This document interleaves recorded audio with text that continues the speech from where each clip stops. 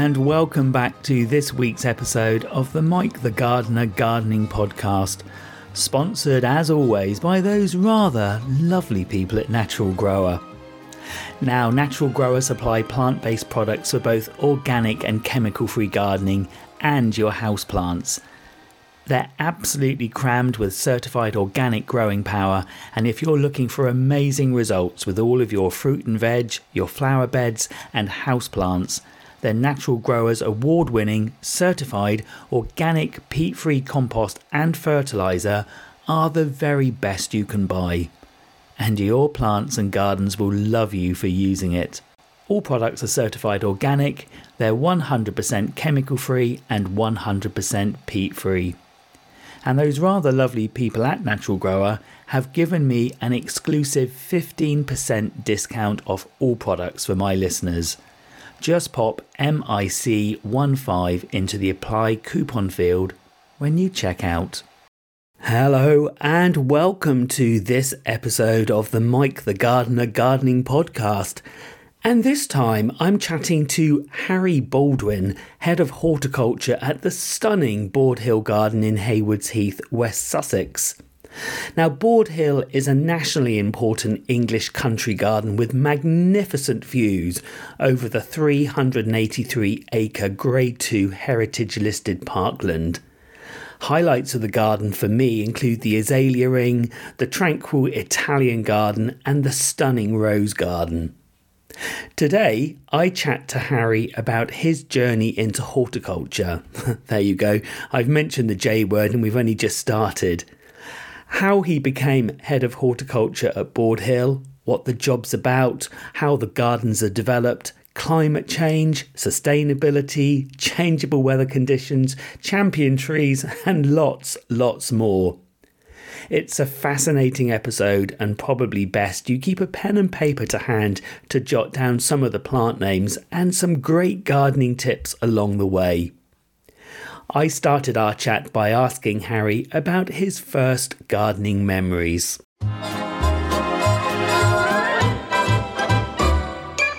Well, I think I didn't know I wanted to go into gardening exactly. I just knew as an only child growing up in the Hampshire countryside, I loved being in the outdoors. But what I started to realise on my little walks, with my dog and things, I started to notice trees, old trees especially, so yew trees, beech trees, oak trees. And after several walks, looking up at these giants, I just loved to think all the history, all those years that this tree had seen. So that was really my first gardening memory, and some neighbours up the road who lived in a very big house. There's some lovely glass houses, so I could use some of their facilities to grow some things. So I was growing things like baobabs, I was growing redwoods, anything I could, get my hands on. I was just trying to grow, and I loved it, but I never thought it would be a career. So how old were you when this fascination with trees started? Something about 5, 6 years old, I would say 7. Certainly way before I was 10 years old, I just loved looking at trees, and I ended up starting guerrilla planting around where I lived, and all the neighbours got to know it was me. So you were the first guerrilla planter. Perhaps so, yeah. So were there any other gardeners in the family? Was there any love of gardening anywhere in the family? Yeah, so several generations back, my great-great-grandfather had a nursery in Petersfield in Hampshire. But that was then, that disappeared over the years and things. But my father had a landscape business. So in the summer holidays when I was a teenager, I was out there in the summers working for him, just to earn some money, really. But again, still, even at that point, I didn't know I wanted to go into horticulture. It was just a love I had in the back of my head without realising it. And the tree thing, when we were talking before we started recording the podcast, the tree thing is obviously something I'm imagining is quite important to you still. Oh, very much so.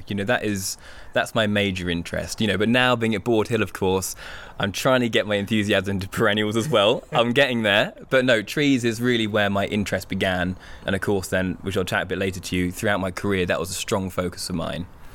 So before you came to Borde Hill, you had this love of trees. The nursery was in the family. When did you actually first start thinking about horticulture gardening as being a career, and what did you then do about it? Well, it was actually when I was at college, Mike, I was thinking about what you got to that point where you had to start thinking about what are you going to do, perhaps at university. And I knew I wanted to go to university. So my dad said, well, what are you going to do? And I said, I'm thinking I want to do a fine art degree. And he said, okay, great, but what are you going to do afterwards?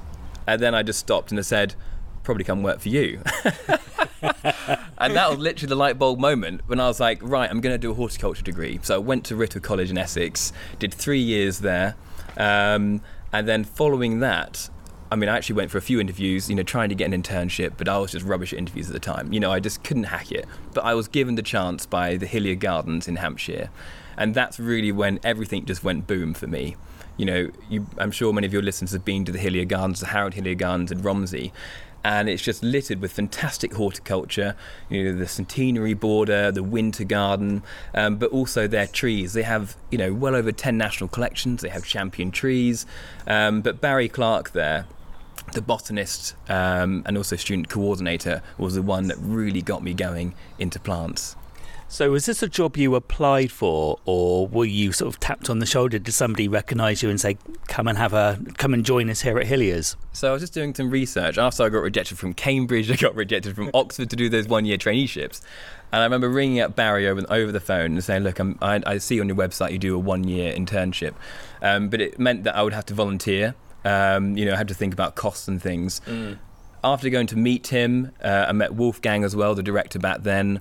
I think they realised that I had perhaps some potential.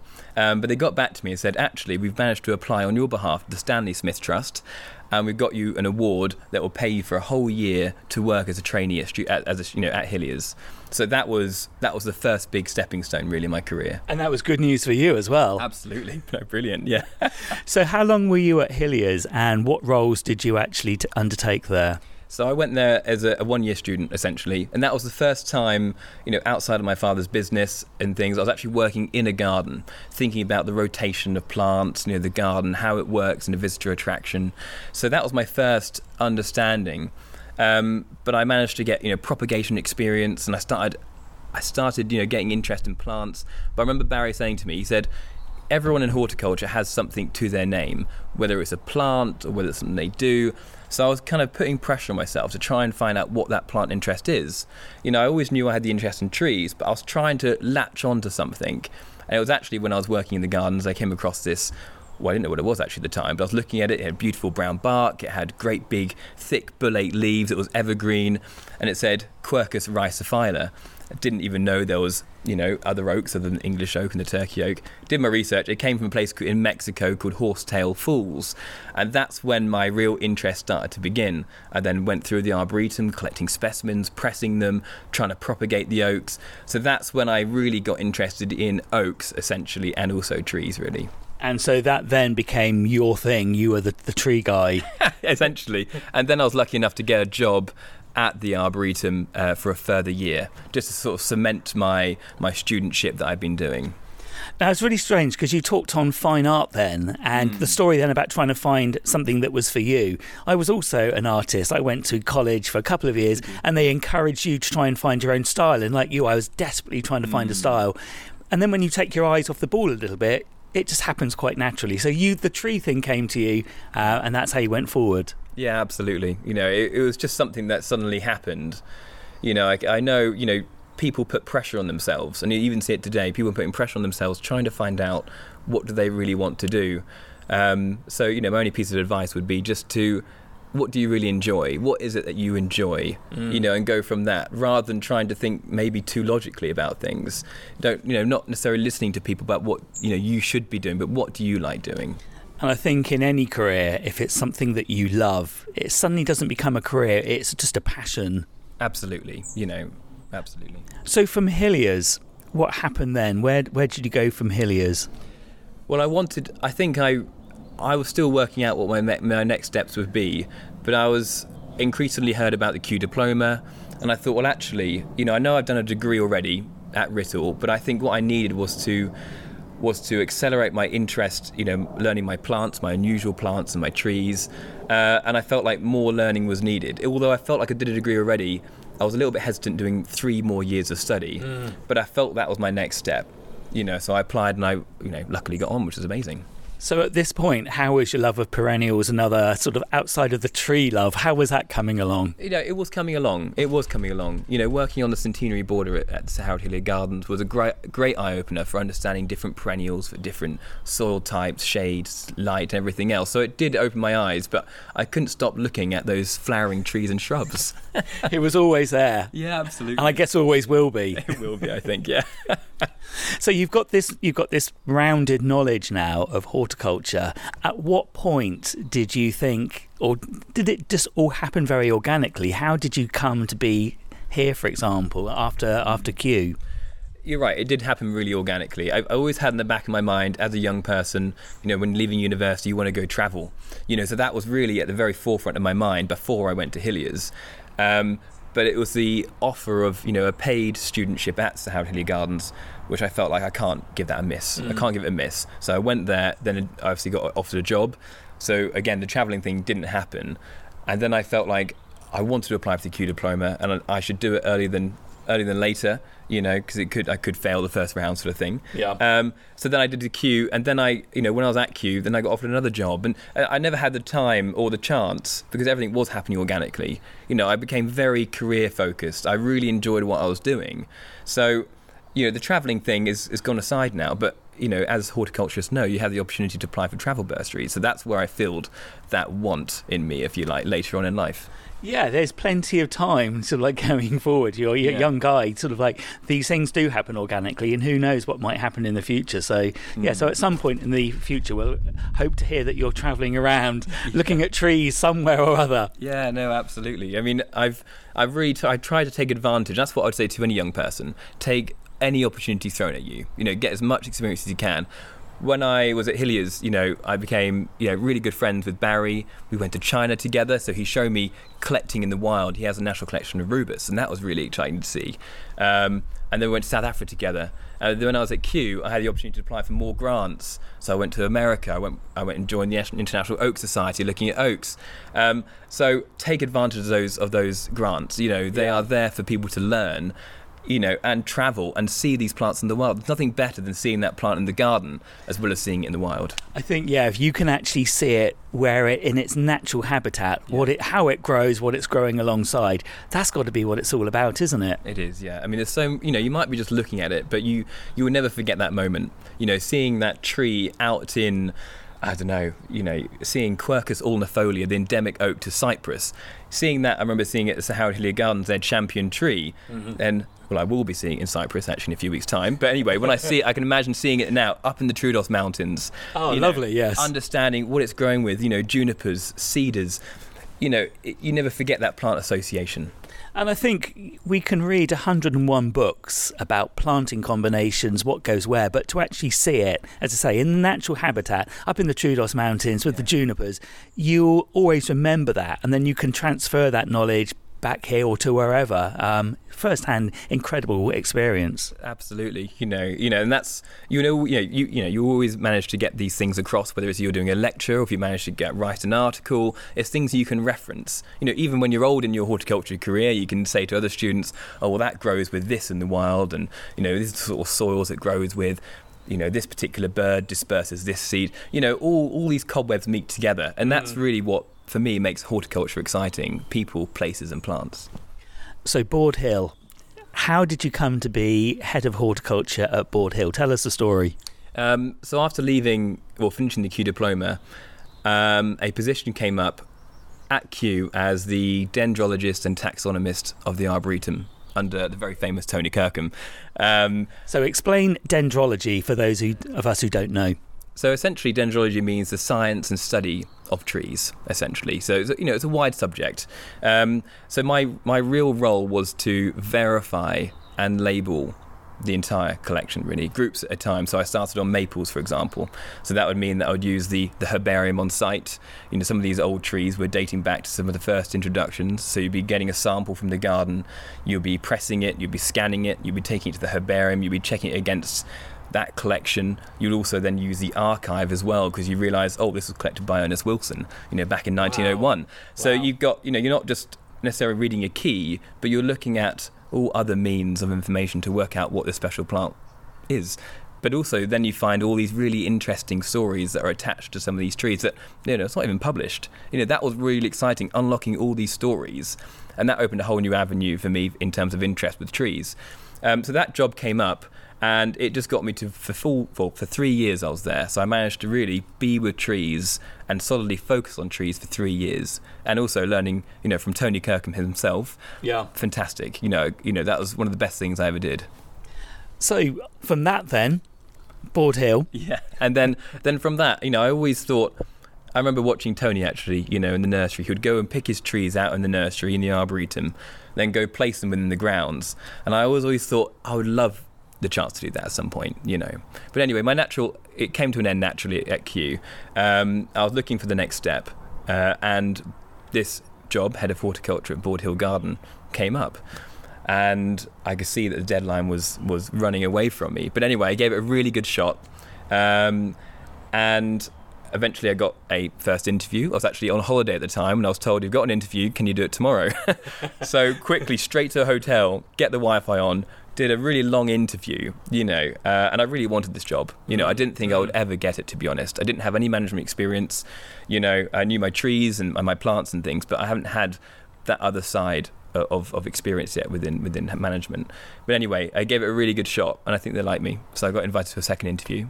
And did you know the garden before this? Was it a garden that you had visited or were familiar with? You know what? It wasn't a garden I was familiar with. But from reading all the archive material in these old books in my previous position at Kew meant that I came across the name Borde Hill Garden a lot. And I realised there was a number of plants named after Borde Hill as well. So it was always in the back of my mind, ticking away. So then I got off, luckily off a second interview, and just gave it a really good shot, and I got the position. It was probably one of the happiest moments ever, actually. It meant that me and my wife were moving away to a brand new start in West Sussex. So congratulations on the appointment. So that was about 2 years ago? Yeah, it just came up to 2 years. So you came in, so you've got this wealth of horticultural knowledge. But as we've just been chatting about before we started recording, your job as head of horticulture isn't just about the gardening. So tell us about what the job is. What does the job of head of horticulture actually mean here at Borde Hill? Crikey. Yeah, no, lots to do. So I'm managing a 17-acre garden, full of garden rooms, which I can touch on a bit more later. And then we've got attached to that a number of mature ancient woodlands attached to the garden, and around that we've got then Grade 2 star listed parkland. So we manage the whole site. And also, with attached to the garden, we have a fantastic archive, which I hope again I'll manage to touch on, but 75,000 artefacts, all relating to the garden and other bits and pieces. So we look after that.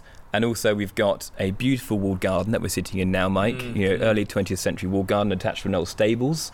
And then aside from that, we've also got our biodynamic sort of plot across the road, which is hopefully going to be feeding the restaurant in time. So that's now been going over for about 2 years now. So yeah, lots to look after. Absolutely. So it's the here and now, the gardening, the management, what you're actually doing at Borde Hill, but also planning for the future. And as you say, we're sat here in this garden here now. Tell us what's going to happen to this area here. Sort of like tease my listeners as to what they can expect in the years ahead.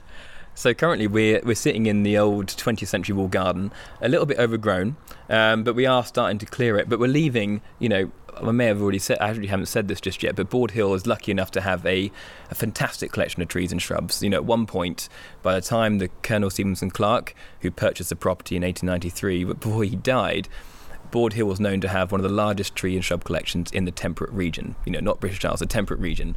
A large amount of that's still gone.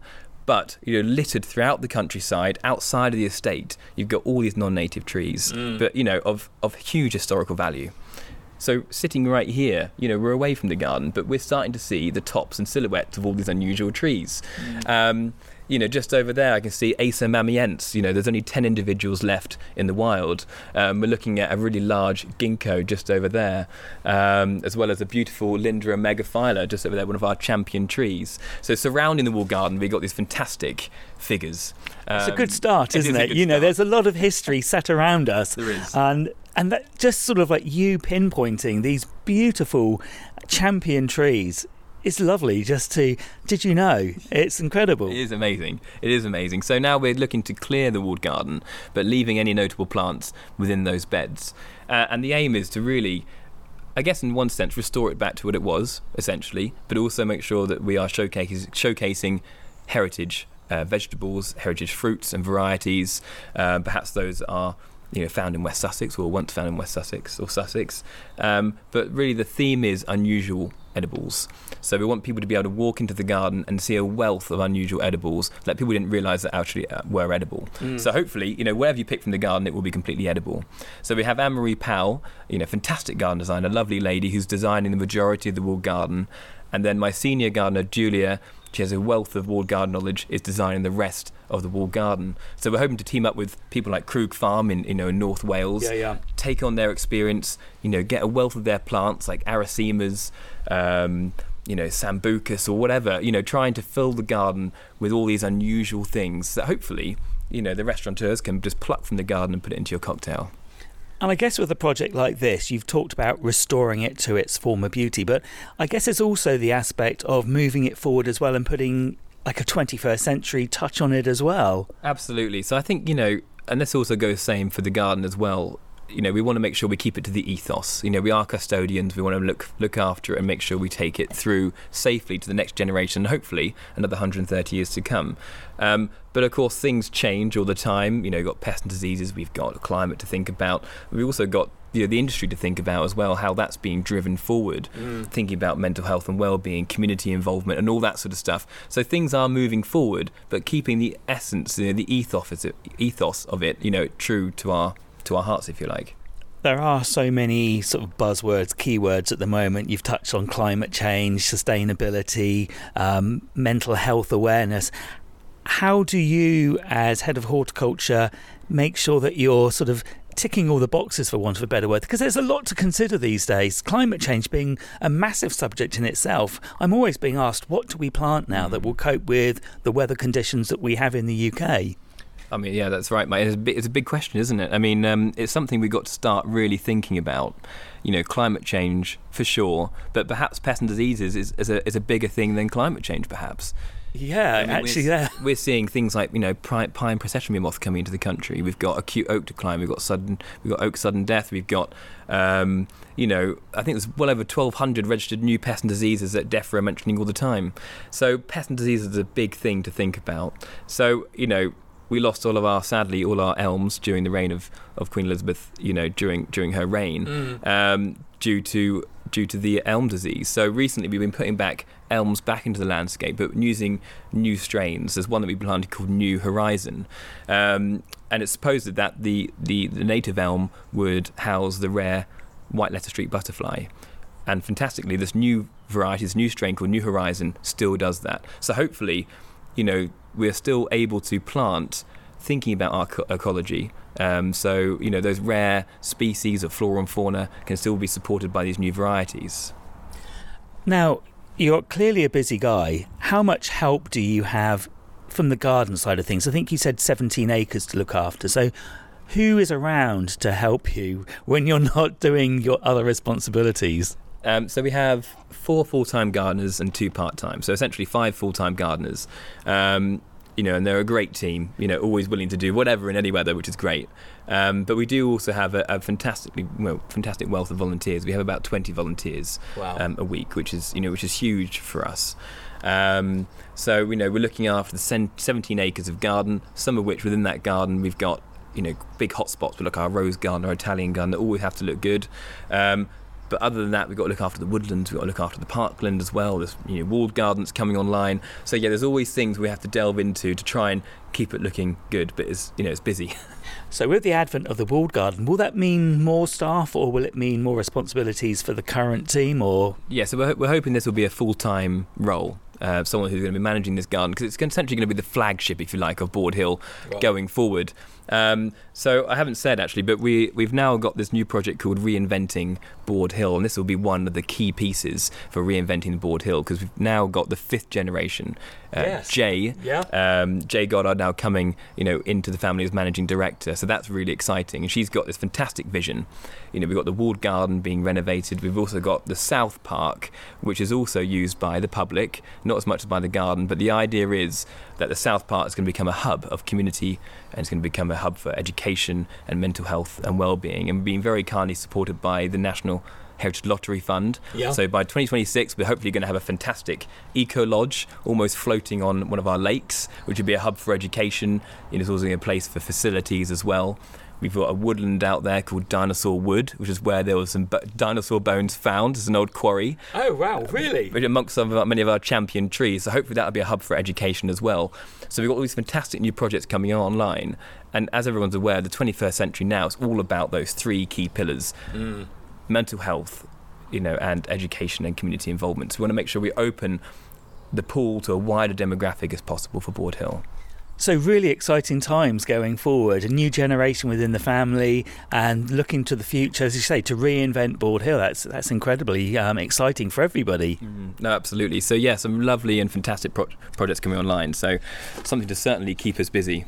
There's all sorts. There's climate change, the weather. I mean, the weather last year, a hot, dry summer. This year hasn't quite been so hot and dry. It's been quite wet. How do you actually cope with the weather conditions? And are you finding that there are certain plants that are now struggling with the current climate? Yeah, absolutely. Last year was a real eye-opener for everybody, I think. And it's a funny thing, actually, because we've seen, of course, sadly, a number of things die. The sap was still risen, and it was still hot in December, everybody knows, and we had a cold snap. So that, I think, is probably one of the biggest reasons why we've seen so many things fail. But at the same time, we've also had one of the best years for flowering. We've seen our hydrangeas, our flowering dogwoods, catalpa flowering their socks off this year. So much wood has obviously been ripened and has allowed for so much flower and fruit to come this year. So it's an interesting one. But it really means that we have to really think about what we are going to be planting. We're lucky enough to have a borehole on the site, so we're able to keep up with the watering where necessary. But it's some of our key collections, like our rhododendrons, that haven't got a canopy cover over the top, where we have to really start thinking about what our next step's going to be in order to look after them.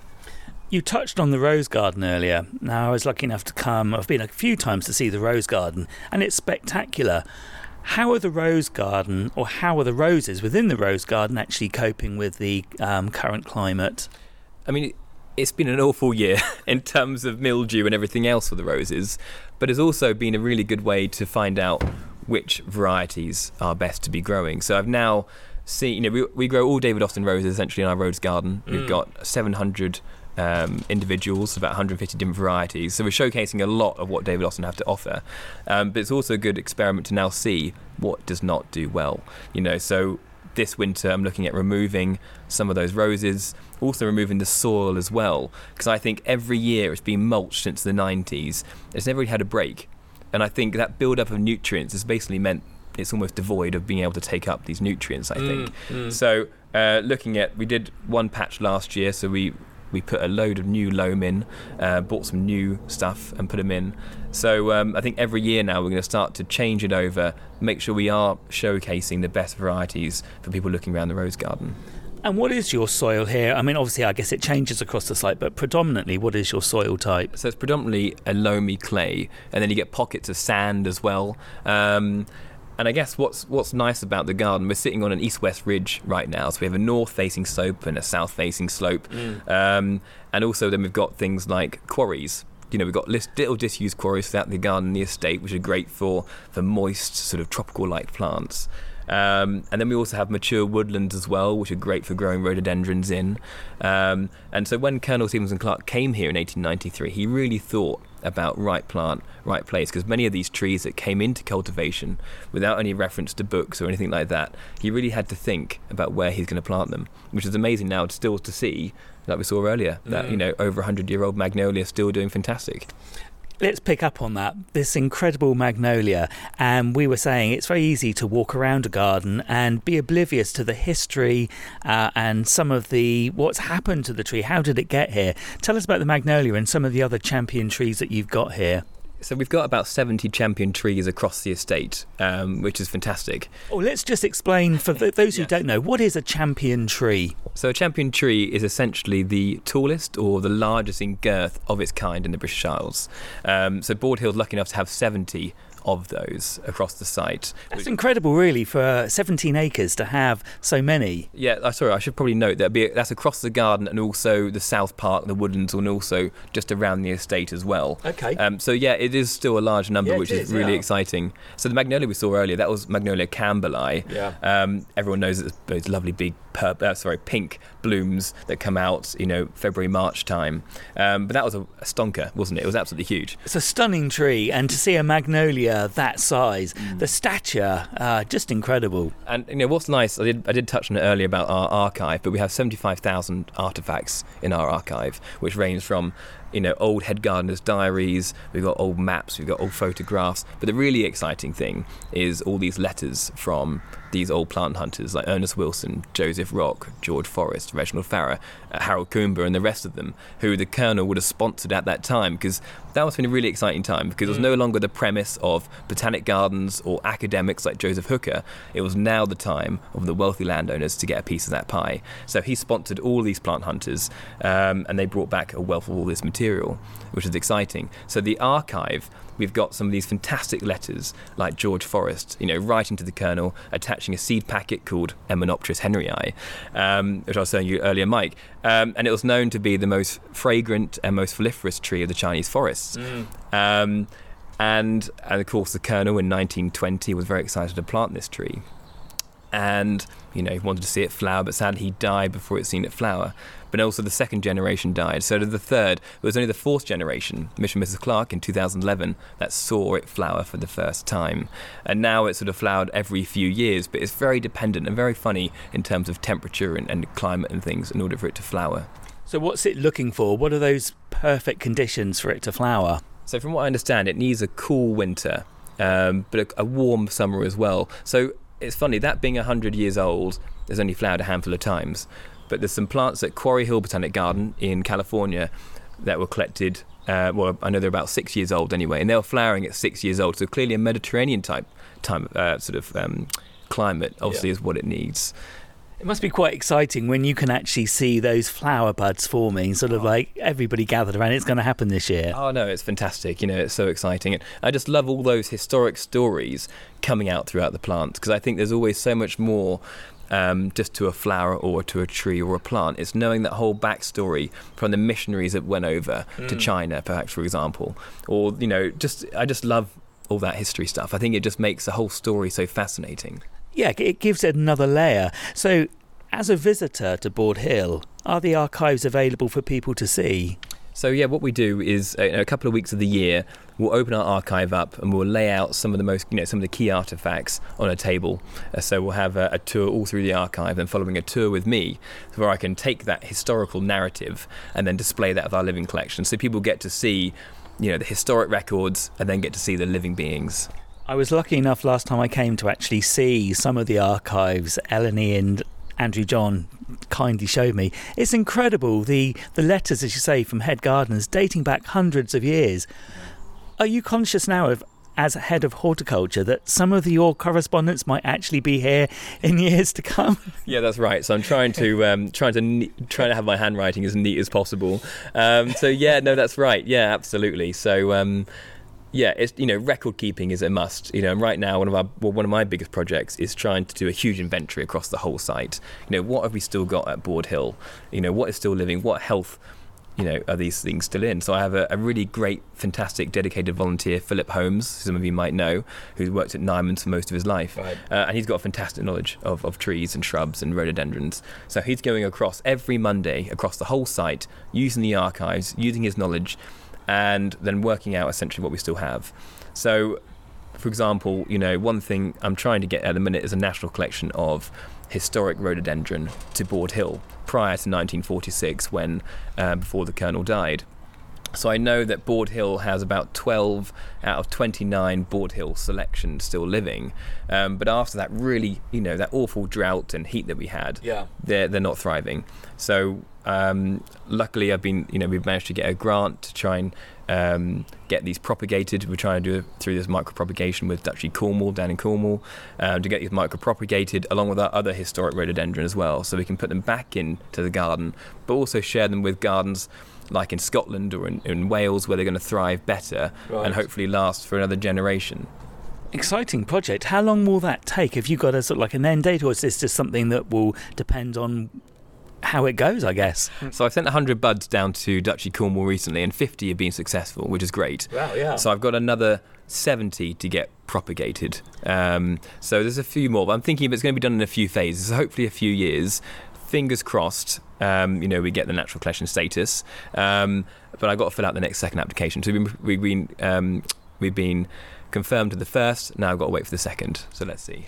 So the national collection then, let's just touch on that. You apply for this, do you? You don't just have someone come along and say, oh yes, you've ticked all the boxes, that's it. There's more, obviously a lot more to it than that. Yeah, absolutely. So, the health of the plant, how many individuals do you have of each individual plant? And I guess importantly, your records, are they good records? Yeah. When was it planted? Is it what it says it is? Are they in good health? Is it open to the public as well? So yeah, you've got to have some key criteria in order to get a status. And once you have the status, is that given, or do they come back for an annual check or a periodic check just to make sure everything's still heading in the right direction, your records are still accurate? That's right. So every year you'll then have a yearly checkup looking at the plants. Are they record? Are you propagating them? So yeah, you got to make sure you're still ticking all the boxes. You are representing, that great charity plant heritage. Fascinating, absolutely fascinating to get involved in something like that. Your job is quite diverse in many respects, isn't it? It is, yeah, it is. From health and safety to national plant collections to propagating some of our rare plants that you don't even know how to propagate. So yeah, it's one thing for another on a different day. And I guess things like that, because you can't know it all. For the propagation, do you have people around who you can turn to, experts in different sort of genre, or? Yeah, so we've been lucky since the garden was purchased in 1893 that we've had a board of trustees, and that's continued now for 130 years. So that'll be some of the best and most knowledgeable people in different areas of the industry, who would then come about 3 to 4 times a year. They'll come to the garden. It's a chance to discuss some of the problems that we've seen over the last few months at Borde Hill. And perhaps how can we get through some of these problems, such as pest and diseases of some of our important plants. What can we do? So that advice is fantastic. So we have someone from Kew, we have someone from Wakehurst, Cambridge Botanic Garden, Edinburgh. So we've got some key figures in the industry who can really support and make sure the direction of Borde Hill is going in the right way. And I think what's fascinating hearing this is, again, as a visitor, it's very easy to come in and see this incredible garden, but to know how much goes on in the background just to keep it ticking over. There's a lot of people, a lot of effort, a lot of time involved with the whole thing. Yeah, absolutely.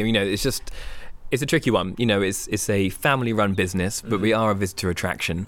We've got these important plants that we've got to be custodians of, but at the same time, the garden has to look great so we can get people through the door to support the charity.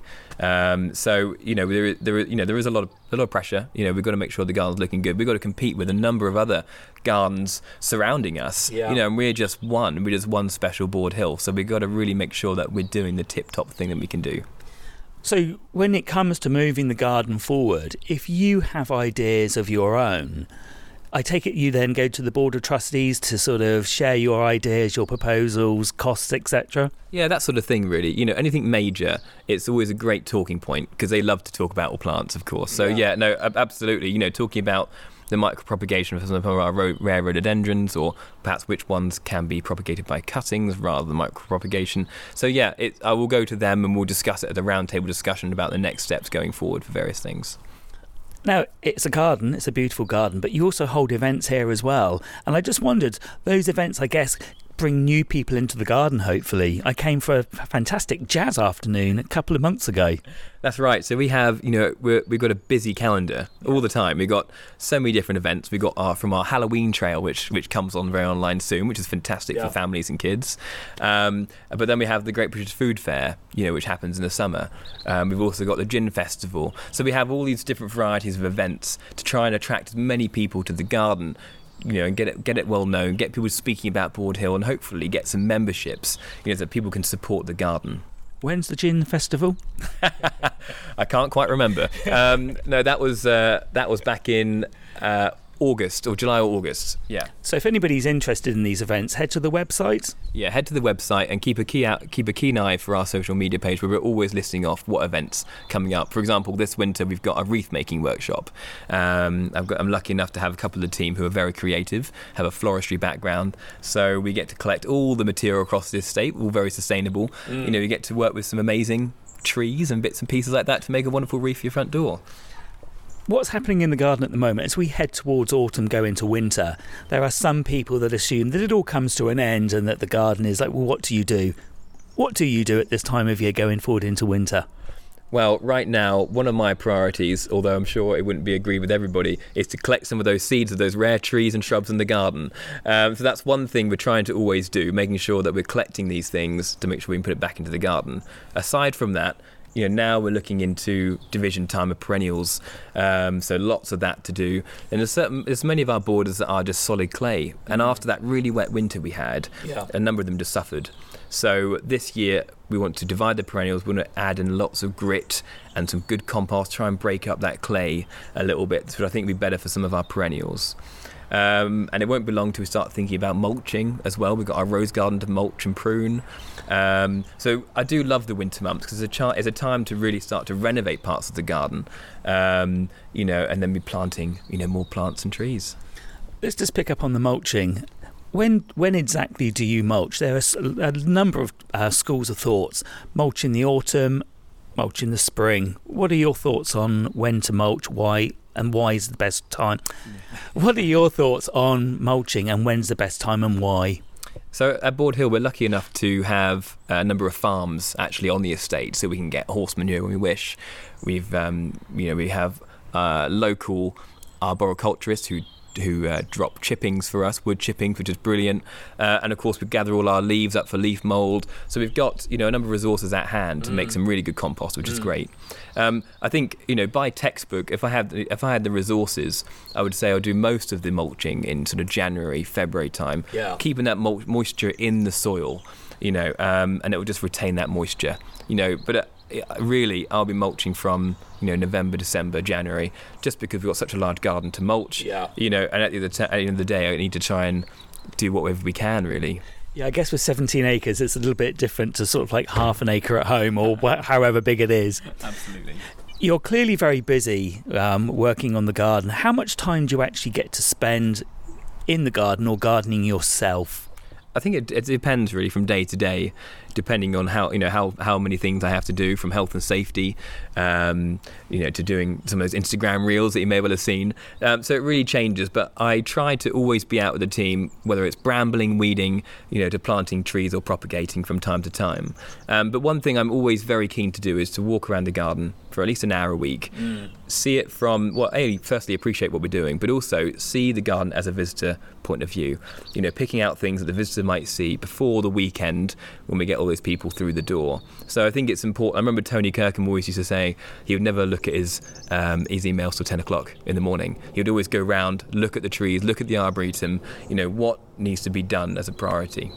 And I guess that's what it's all about. The garden obviously has to come first and foremost. It's sort of got to be top priority, hasn't it? It does, yeah. At the end of the day, that we're a charity. We need to get people through the door to appreciate the garden, so it has to be looking as good as we can possibly make it.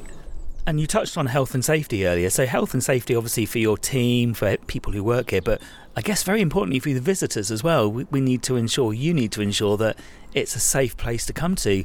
That must be, again, it's quite a responsibility. There's so many things that could potentially be a hazard for visitors. No, absolutely. I mean, you've got things from ice to rain, but also perhaps a big one that perhaps isn't always everyone's radar is trees. How safe are your trees? And also thinking about what we're going to be planting for the future, because we all know cedars can have summer limb drop, which is a big thing, so not planting cedars near paths. So thinking really about are those trees safe? That's a really important thing, especially being a garden where we have so many trees across the site. That is one of my key things I'm very keen to make sure that we are adhering to. You spend a lot of time here at Borde Hill. Do you have your own garden, Harry? I lucky enough just got myself a nice little house in West Sussex, and it's lovely to have a garden for a change. Being in London before, living in flats and bits and pieces, never had the chance. So now, yes, I've got a small garden which I'm tending to and have big plans for it. So what are your go-to plants? Do you have a collection of plants or a style of garden that you particularly like? Oh, it's a tricky one. I must say, I've been really enamoured with Gravetye recently, and that's what's quite nice. Here at Borde Hill, we have a number of gardens, like Gravetye, we've got Wakehurst Place, we've got Nyman's, to get inspiration. But I just love, what Tom Coward does and his team at Gravetye, with the salvias and the dahlias, and just the way that they plant that, I think that's absolutely fantastic. So at Borde Hill, we had taken a leaf out of their book, and we've been growing a number of annuals here at Borde Hill earlier this year, which I think are fantastic. Not bedding, but annuals. So looking at things like Asclepias, for example, and they're going to give you colour throughout the rest of the year to the first frosts. Yeah. And that's my sort of new style of gardening, if you like. Away from the woody stuff, looking at some of the late flowering perennials like salvias. When you go to gardens, do you go to gardens, or is it too much when you work in a garden? There's this sort of like balance, isn't there? Sort of like we talk about our significant other halves. It can be sort of quite sort of consuming for them to be involved in, let's go to a garden. Do you go to gardens for inspiration, or do you just stick to what you know here? And yeah, no, I do. But like you said, I think everyone's different. I do like to go to other gardens and see, but also see people as well. I think gaining inspiration from gardens and people coincide. But like for any head gardener or any gardeners, you never really kind of switch off. You're always thinking about the next thing. Yeah. I quite often get told off at home for not really giving it a rest. The library continues to get bigger. The books seem to be hanging around the house. But yeah, that's where I get my ideas, going to places like back to Hilliers where I started, getting ideas from them. So, looking around garden is a great inspiration. Thank you so much for taking time out of your busy schedule to chat to us today, Harry. For those who want more information, you've talked about the website and your Instagram pages. Give us a shout out. What's the website name? Where do we go? So this is bordehill.co.uk, or find us on Instagram, where we've got plenty of sort of things always coming up. Something I forgot to ask, which I'll pop in before we cover that bit. As a head gardener, you're clearly sort of very, very happy here. There's a lot in the pipeline. But head gardener, head of horticulture, what are your aspirations for the future? Do you look for a bigger garden, or a garden with more challenges? Or is Borde Hill, say you've got so much to do here, it would take a lifetime to see all of that through. No, absolutely. You know what, I'm not entirely sure, to be honest. I guess right now I'm trying to make the most of here and now. Yeah. I understand I have a lot to learn. I'm just trying to make sure that, but any head gardener is always busy, trying to take some time out to learn and understanding what you're doing it, why you're doing it, and how can you develop the garden more. So, as long as there's trees, I'm happy. Trees has been a bit of a theme today. Harry, thanks ever so much indeed. It's been a pleasure. Lovely, Mike. Thanks very much for having me.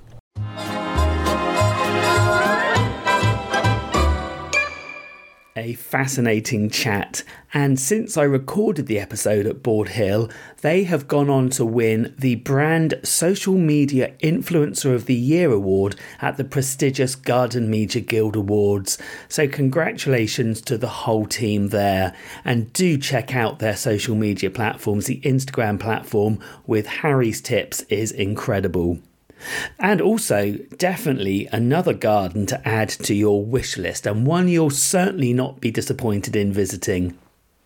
So, as always, my thanks to Harry and the team at Borde Hill for their hospitality. And now I'm going to be heading out into my own garden on what is a rare blue sky dry, I'll say the word again, dry autumn day, and top of my list today is getting sweet chestnut leaves off the lawn. So thank you so much for listening. Don't forget to follow and subscribe, as there's still lots more to come. Happy gardening to one and all of you, and I will see you very soon. Bye bye for now. Bye bye.